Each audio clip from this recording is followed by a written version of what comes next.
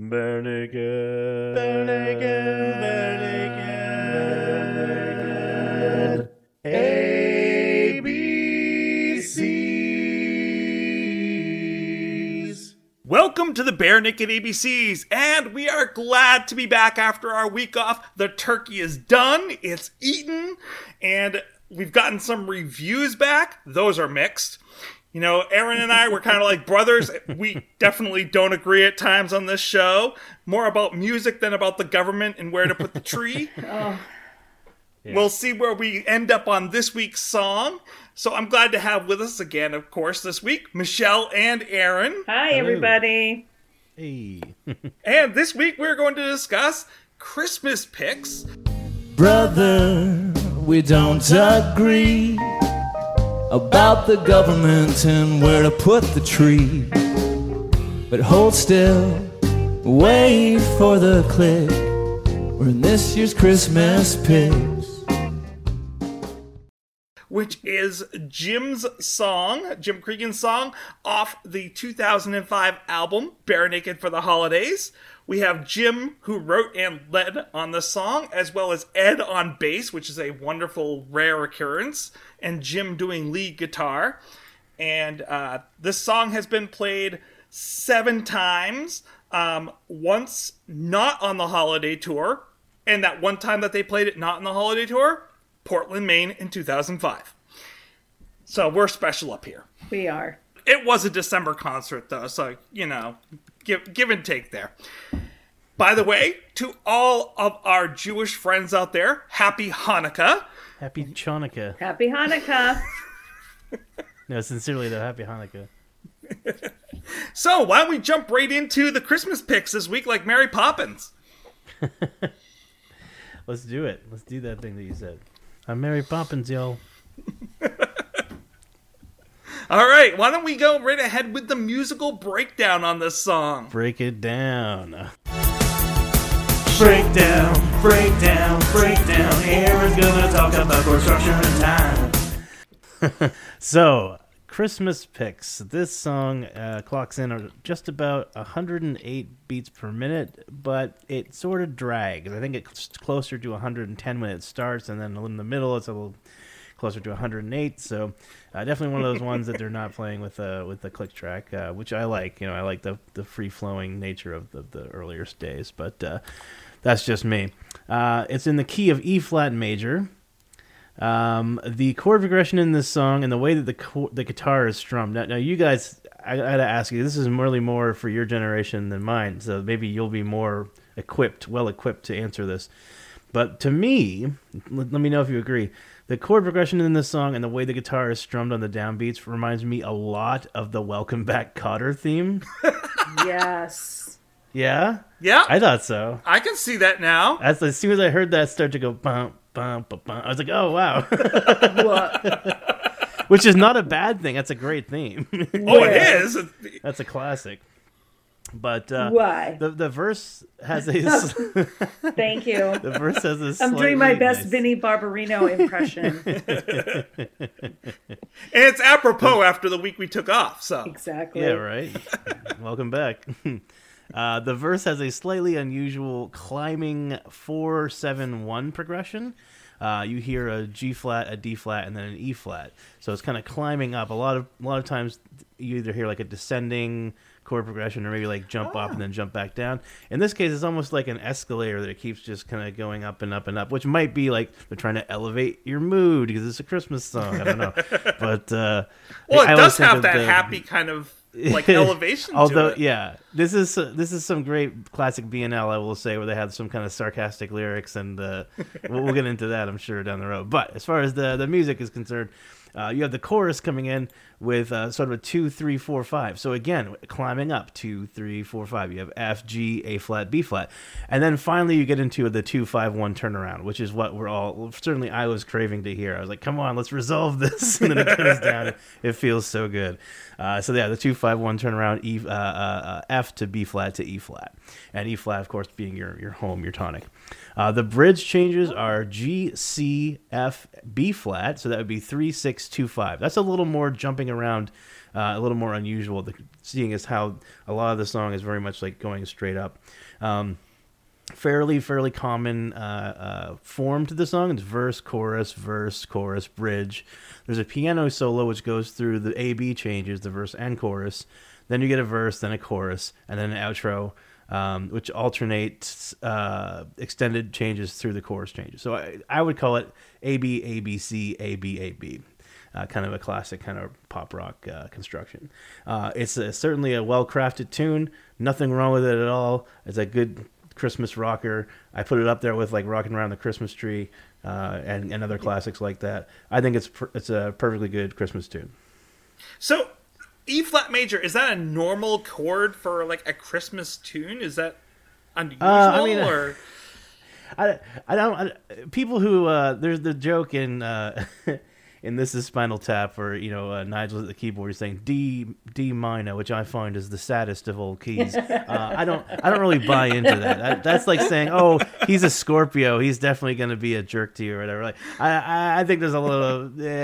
It's more about what you do with it. So for me personally, at least, I guess maybe people who have perfect pitch might disagree with me, or someone who has like kinesthesia or whatever, where they can like see colors or hear or have like a particular feeling or smell something when certain notes are hit. They may disagree. For me personally, it's all about where you go relative. You start somewhere, you have a home somewhere, and it's all in the intervals between the notes. But yeah, I mean, certainly I've wrote a song or two in E flat. It's one of the keys as a keyboard player and a pianist I like, because it doesn't have that many incidentals.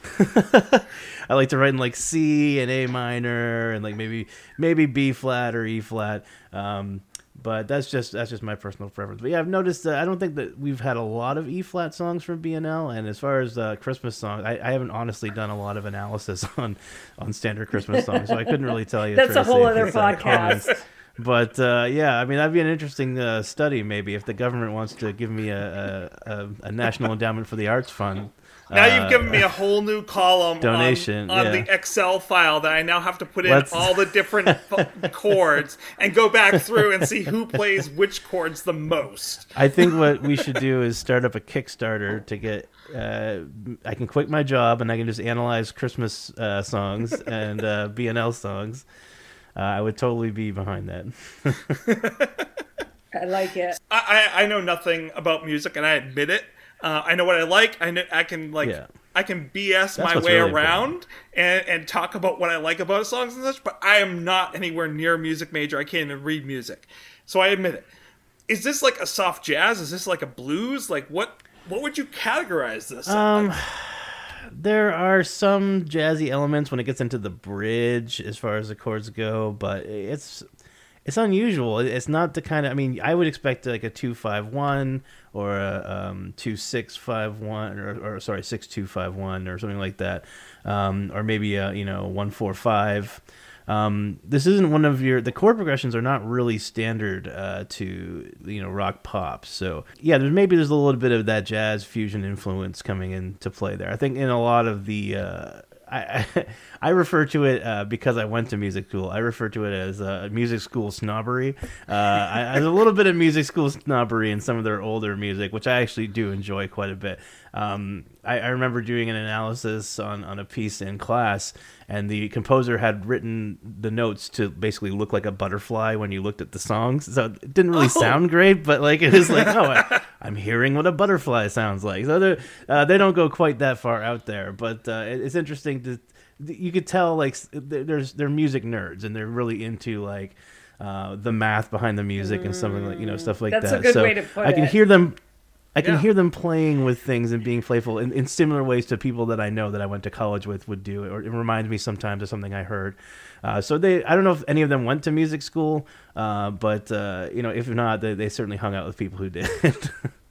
Well, it's funny because you sit there and you're saying how, like, as you explain this song, it sounds much more complex than to me who knows nothing about music. Like, I listen to this song, and to me, it's like, this is, like, I wrote down simple, soft jazz, Christmassy, just, like, to me, this is very Christmassy, but it's very simple, it's very minimal.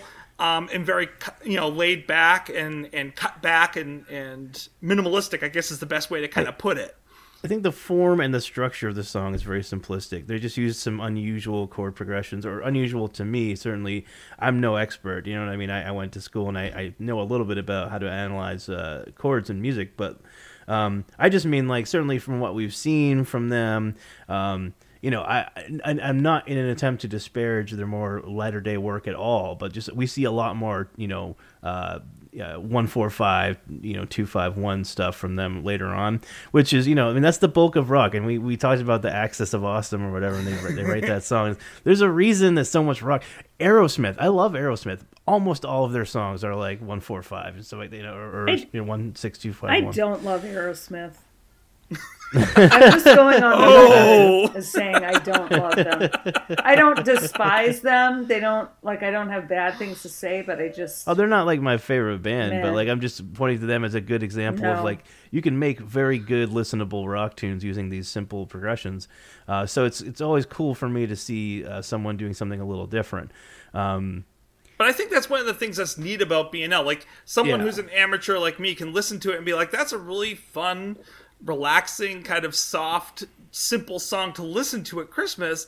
And for someone who's a music nerd and knows more about it, like, you get more out of it by just listening to it than I do, which is kind of neat.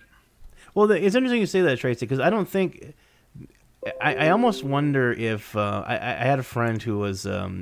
into like video production and doing like After Effects and stuff like that, and they did all these special effects, and they could not watch a movie without being like, oh, this is what they're doing there, and it kind of ruined it for them. I wonder if that's what's happening to me, because I am not in the habit. Yes, I'm able to kind of listen to these things and analyze them, but I'm not in the habit of usually doing that when I'm listening. So I have to say, I agree. While I was just, because I usually try and listen to the song once or twice before I start to analyze it, just so I get a feel for it before I start to like look at it.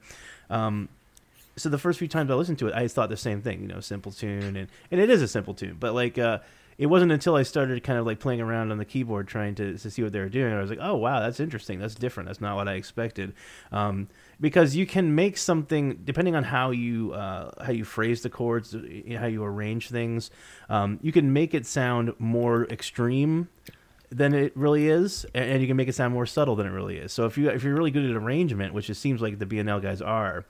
You can take really dramatic chord changes, but because you're moving so little, because you're keeping the harmonies close, it doesn't seem as extreme as it is.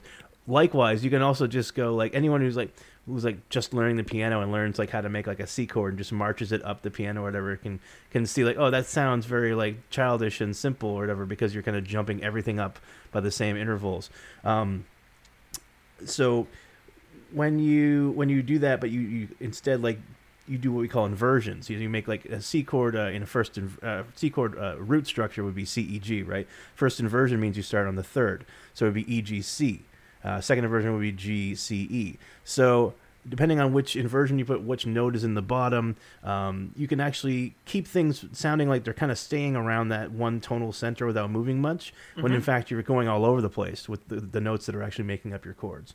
So sorry to geek out there. No, it's interesting. I love this stuff. So yeah, this it certainly is. It is a simple song, and it is a simple form and structure to the song. But they were doing something that I didn't expect, and I did not. It was interesting seeing this kind of progression, these kind of rising progressions. Not something I expected to hear, and it does. It still sounds sounds right on the ears. Yeah. So Michelle, we've left you out of this conversation. Please, Michelle. I wasn't going to interrupt anything. Even if I didn't see on paper that Jim wrote the song, I would know that Jim wrote the song. This is such a Jim song. It's great. It's got his interesting chord progressions. It's got his funny, like quirky, funny, clever lyrics. It just sort of like, it's a picture into his world. And I love this song. It cracks me up.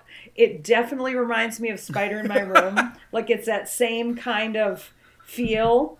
I love the song. It's quirky. It's got Jim all over it. And it's just easy to listen to. And the other thing is, it kind of harkens back to like the 40s or 50s. Like, I could picture Bing Crosby singing this with his pipe on a Christmas tune. You know what I mean? It's that kind of simple but complex at the same time kind of a song. So I love it. It's and fun. you saying that, it makes me think of, this is kind of a crooner type song. Like, you could see Bing or Frank or someone like that playing this song and singing the song. And actually, I want to hear that. And unfortunately, all the people I can think of that I would want to hear that from are dead, like, David Bowie and Bing and all them. But I would love to hear that. Well, we've still got David and Bing doing the little boy. That's one of my favorite Christmas songs. That's a weird pairing. What's that? To me, it's sort of. I loved it. I thought it worked really well. It disturbs me a little bit. Their little drummer boy. I was just sort of like, I shouldn't be looking. I would love to see that video, but done with happening. Ziggy, like Ziggy Stardust doing that. Oh, okay. I thought you meant Ziggy the supercomputer from Quantum Leap. That too. I was thinking of Ziggy the cartoon character. There you go. See, we all had different Ziggies in our heads. So, I Bowie's love great. the simplicity. I like the soft playing that Jim does in this. Like, he's very laid back, and I love soft piano in Christmas music. It's just very relaxing. There's something about that type of playing that just totally puts me at ease.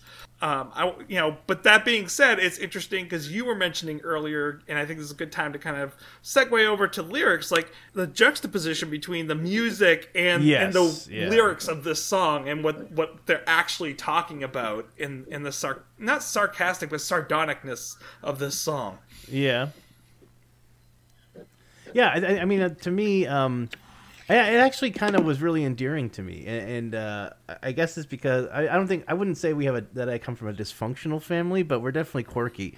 I think we all love each other, which is the most important thing. But we all have our quirks and disagreements now and then. It's not really me and my brother that disagree about politics. It's more me and my dad. But we all have those moments. Certainly, my family does that, where you're like, whatever. Sometimes things aren't perfect at Christmas, but you know what? You can enjoy the fact that you're there with people you love. You can enjoy the little moments, and we have those Christmas pictures we can look back on and say, you know what? That wasn't so bad. It was kind of nice to have everyone there. But maybe that's just me being sentimental because the holidays are here. Well, and I think it's funny because I would never in a million years, and maybe you could disagree with me, Michelle, but I could never in a million years see Andy and Jim disagreeing about politics or anything at Christmas. Like, I couldn't picture that happening between the two of them. Well, maybe their version of disagreeing is different than our version of disagreeing, because they both seem very polite. Plus, they're Canadian, and so they're going to be nicer anyway. So they might just exchange a look or a word, whereas here it would be like a heated discussion, and somebody is drunk, and somebody is screaming, and bottles are thrown. You've been to my house. Somebody storms out. I've seen Trailer Park Boys, so I'm sure that happens in some somebody parts is of Canada stewing too. silently in the corner, but you can feel the rage radiating across the room. I feel like disagreements here in the U.S. are probably different than disagreements in Canada, especially between the Cregan brothers. A Canadian argument an apology off. I'm sorry, but I have to say that I don't quite agree with what you're saying. I didn't care for Trudeau's tie last week. I've said it. I don't think he should be wearing green. That's it. I apologize. This is totally my family at Christmas, though. We love each other very much, but me and both of my brothers, depending on which subject we're on, it's hard to find a subject that we're not going to have some kind of discussion, quote unquote discussion, about. And where are you in the lineup, Tracy? I'm the oldest, so therefore I'm always right. I'm the oldest too, so it's my way or the highway, as my siblings will. So it's not just my perception. This is the real thing, right? It's the real thing. Where are you, Aaron? I'm the middle child. Isn't it obvious? Do you need a hug? I see you and honor your presence. Perpetually. I acknowledge you. I acknowledge your existence. I acknowledge you. So that's why I'm so starved for attention. I mean, why did I go to music school? I wanted to be a rock star. My sister is the middle, and she's definitely the most.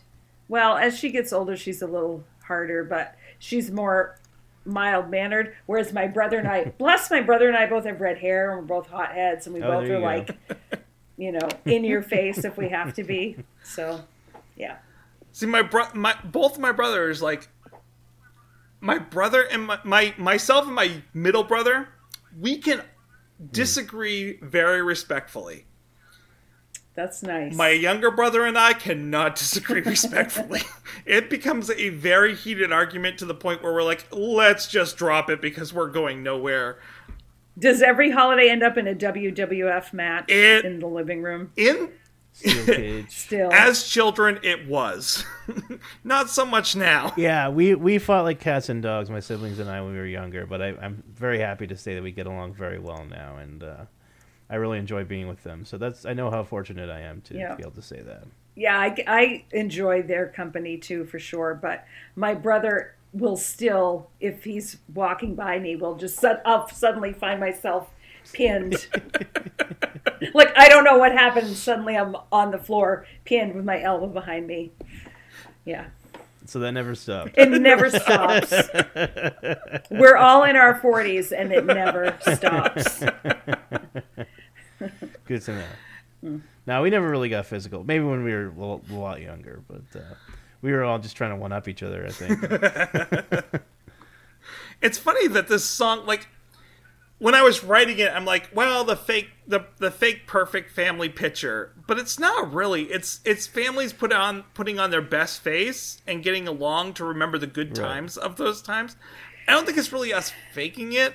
I think this is a normal, at least American, maybe just Maine, type of thing where families disagree, and then, like, but you can still put on your best face for the pictures, want to remember the good times, and want to remember the good things about your family also, but still be able to disagree with them, sometimes civilly.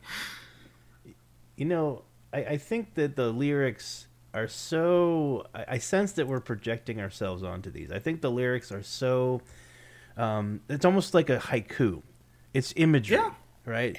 I think the song is... I'm sorry to talk over you. As you were saying that, Aaron, it hit me like each verse is a picture of the day. Yeah. So hence exactly. It's sort of like a meta Christmas Pics. Like, here's you and your brother disagreeing about politics. Here's you standing with your grandmother. Here's you with your nephew freaking out about Santa. Like, these are all snapshots from Christmas, and it's all captured in the song. I think that probably it has different meaning for everybody. We all have different memories of these kind of family get-togethers and holidays and posing for pictures and such. But it is a fairly universal thing within our culture. And, for sure. For me, it's mostly it's bittersweet, mostly sweet, which I'm happy to say. Yes. and I think it's interesting. You said that it can be interpreted and fit in for both of us, because here's one of the things, and once again, poor Jim, I'm throwing him under the bus. Or not Jim, poor Kevin, I'm throwing him under the bus. But this is that haiku. It's not a haiku, but I just sat there counting out the syllables. But it has that haiku feel, and it's... Well, that's what I mean. Haiku is more about to give an impression of something, right? Rather, it's impressionistic. Well, it is. And you get that with this. Like you were saying, Michelle, it's these pictures enough that you can put yourself into the place, and enough that you can then put the story together and have the feeling of that moment. That's what I look for in Kevin's songs and often feel like is missing. But I really do get that with this song. I get that, like, it makes me feel warm. It also makes me feel like Christmas, because even though it's not dysfunctional, but not the happy, like, chestnuts roasting on an open fire type song for Christmas, there's some dystopia in it. It's still this wonderful Christmassy type feel to the song, and it makes you feel warm and happy about family at the same time. And I think that's what I miss with the Kevin songs sometimes. Not all the time, but sometimes. There's a few that I can say that's different than that. This one, I don't know. I guess I really like it. I guess the phrase warts and all comes to mind. It's like, because it's not perfect, because it's a flawed image, it seems more real and it seems more relatable. So I would agree with that. Agreed. All right. So, do you guys have any things that we haven't touched on? No, I think we dug in quite well. Well, in that case, I'm going to hand it over to you, Michelle. I really wanted to come up with some clever thing for the ratings, but really the thing I came up with was pics. Like, how many pictures are we going to give it? Like, they're just perfect little, or we could call it vignettes. How many vignettes do we want to give? I'll change that. All right, I like that. Like each verse is a vignette. Yeah. That's a little picture of Agreed. the day. Yeah. And if I didn't make it clear, I love my siblings and they're fantastic and I'm happy to have them. I hope I didn't sound like a horrible... I have been compared to Lucy on Charlie Brown more than once. So, but I would never pull a football away from somebody who's trying to kick it. I would be their biggest cheerleader. So Really? I am... Yes, really. I You am very much bossy, like... You come off as Lucy. Yes, and rightly so. But I would, if somebody was trying to kick a football and I was holding it, I would want them to kick it. Okay. Unless it was a sworn enemy, then I would do everything to thwart them. Okay. But if it was anybody else... Thwart is such a great word. Well, like some people freaking deserve it. But in general, I want people to succeed. They had it coming. Yeah. If you walked by me and the kite was in the tree, you might help me unless I really made you angry earlier that day. If you made me angry, you would know about it and we would have words and it would be... We'd get the air cleared, that's for sure. Or I would get the air cleared and you would leave in tears, but that's okay. That's a wonderful little vignette. That's my dysfunction. Nice segue. Yes, sorry about that. So anyway, I gave this song 4 vignettes. I love it. It's great. It's, it's on the Christmas playlist for sure. I think it's a fun song. So... That's that. Aaron, how many vignettes do you give this song? I give Christmas Pics 3.24 vignettes. Ooh. It's certainly above average. I certainly think it's a very good song. Like I said, I put it up there with Rockin' Around the Christmas Tree or Jingle Bell Rock, and I really enjoy those songs. But the thing is, I'm just not a Christmas song kind of person. You know what I mean? So I'm not going to, during, the week of Christmas, maybe even into the week before, okay, I'll seek out Christmas songs to listen to. Not that you have to, because you can't escape it. But otherwise, I can't see myself like in the middle of summer going like, oh yeah, let's put on Christmas Pics. It just doesn't. You're seem gonna like hate us when we hit Elf's Lament next summer. Tracy. But, I'm sorry. Yeah, I'm sorry. I'm happy that we're able to take a listen to some of these Christmas songs around Christmas time. That helps me really get in the mood. Exactly. But yeah, I think it's a very good song. It's interesting for a couple of reasons we mentioned, and I certainly enjoyed it, and I would not turn it off. And during the Christmas season, I would seek it out. So that's my answer. Nice. All right. Okay. Tracy, how about you? How many vignettes would you give this song? I would give this song 3.25 vignettes. Wow. Yeah. It's very peaceful. We're almost completely in sync. I know, that's odd. That's very different. That doesn't happen often with the two usually of you. I'm the hater or you're the hater. I know, we usually balance. Or And now I'm we're the just hater. like... It's Christmas. It's rare that I give the highest score, though. That's weird. But for you guys to be practically the same, close. that's unusual. I think it's peaceful. I could listen to it. As a matter of fact, I would definitely have it on and want it on in the background of a Christmas party. Yeah. It has that nice slow feel that's kind of nice to have back there and put you in a good mood. But I probably wouldn't listen to it while I was driving because it would put me to sleep. It just isn't that kind of like one that would keep me awake. So that's why it's not perfect higher. Background. Yes, you nailed it. It's perfect background Christmas music. Yep. Walking around the mall. This is piped through the canned air. This is like you'd be psyched to hear We should this be so in the lucky. mall. That's the thing. Exactly. Like compared to last week, this is one of those songs that I would be thoroughly excited to hear in the mall. So yes. I do want. So that. Oh, go ahead. Yes. Oh, I was just going to kind of place this. Place it, yes. This puts us right between Canada Dry and Couldn't Care Less. Wow. It's kind of halfway, it's right in the middle. A good middle song. Good middle song. Seems about right. Yeah. Sweet.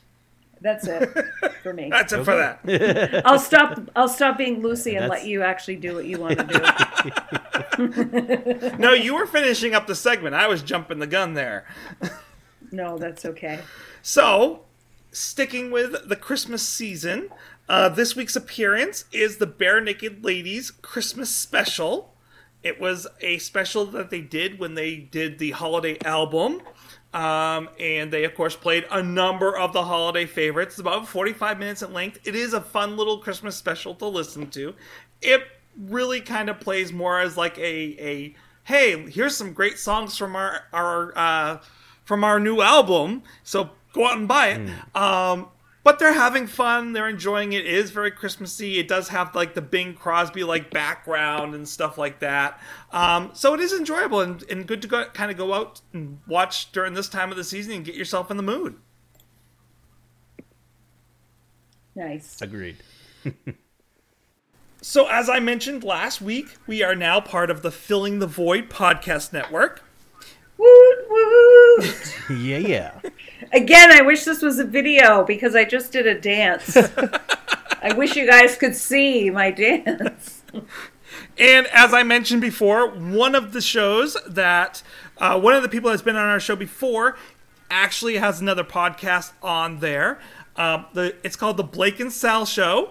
And they do sports entertainment variety. They discuss a number of different sports, wrestling, hockey, football. Sometimes they discuss music, movies, and different conventions and things like that. Obviously, like this week on that show, they're going to be discussing the WWE, which I for a long time, I watched the wrestling.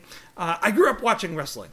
Hell yeah! You know, and I don't know about for you, Michelle, but for me, I really loved watching like the '80s wrestlers. They were very vivacious. Oh my God! Randy Savage, dude. Every Macho Man, Randy Savage. Every Saturday, we'd go to my Hulk Nana's Hogan, house, and my Ultimate cousins and Warrior. I. Oh my gosh, the Iron Sheik. Yeah. I mean, in Hulk today's Hogan. culture, that wouldn't go well. But No, there were a lot of the characters. Jake the Snake then. Roberts. My sister loved Jake the Duggan. Snake. She also liked the Undertaker. Oh man, Jim Duggan. I liked Rowdy Roddy Piper. Yes. God, It- I can't even think of everybody. Yeah, and I love the one that you mentioned, Aaron. Macho Man Randy Savage. Ooh, yeah. He died recently, and it was really, really sad.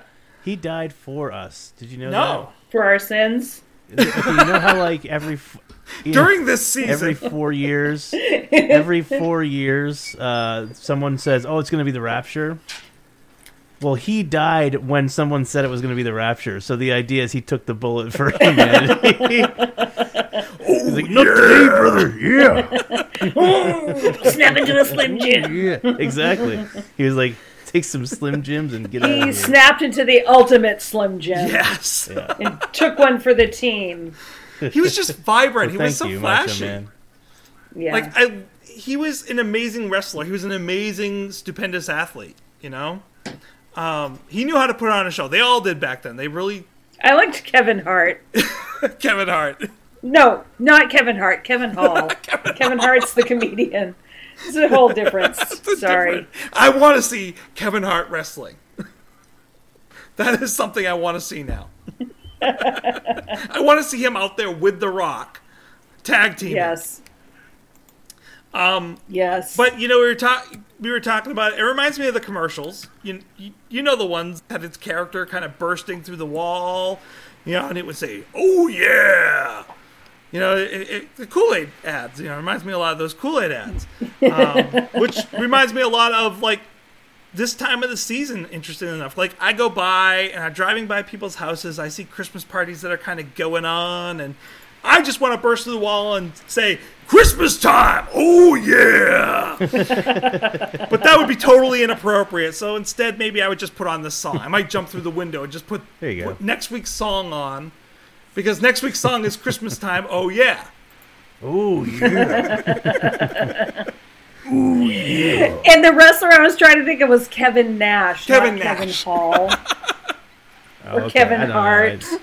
I was getting Big Scott Hall and Kevin Hart and Kevin Nash. I was late 80s, early 90s, so a lot of those guys, they were still there, but some of them were going away. Yes. Like, I never really got to see, like, what's it, Andre the Giant wrestle when he was a wrestler. I knew him from, like, Princess Bride. Right. You know, I've seen, like, now on YouTube later on, but I never got to see that, like, live. I'm an old lady, so... I could have been changing your diapers and watching wrestling at the same time. No, but I love wrestling. I honestly think wrestling is like soap operas for dudes. You know what I mean? It's pretty much what it is. And it ties us all together. It really does. Like, everybody can have a conversation about wrestling. It's true. Can't have a conversation Jocks, nerds, people into soap operas. There's something for everybody. There's something for everyone. Exactly. And so if you want to hear more about wrestling, you can watch the Blake and Sal show. If you want to hear more about Bare Naked Ladies, come back and join us next week for hashtag Christmas in December. Yes, it's actually a thing again, Christmas in December. And we'll be discussing Christmas Time, Oh Yeah. Oh yeah. Oh yeah. See you then, brother. No, wait, brother was Hulk Hogan. I apologize. That was good, to the ghost of Macho Man Randy Savage. They sounded a lot alike, He forgives you.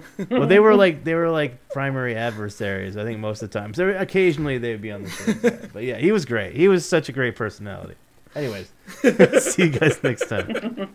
We went off the rails. Just a little bit. Way off the rails. I can't even see the rails from here. Where are we?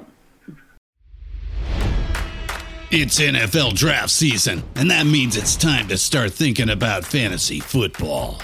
FantasyPoints.com features industry-leading experts and prognosticators using proprietary hand-charted data to help you score more fantasy points. FantasyPoints.com is the place to go for whatever kind of fantasy football you play. Whether you play fantasy football, daily fantasy sports, or do a little bit of everything, Fantasy Points has the meticulously researched content to guide you to victory.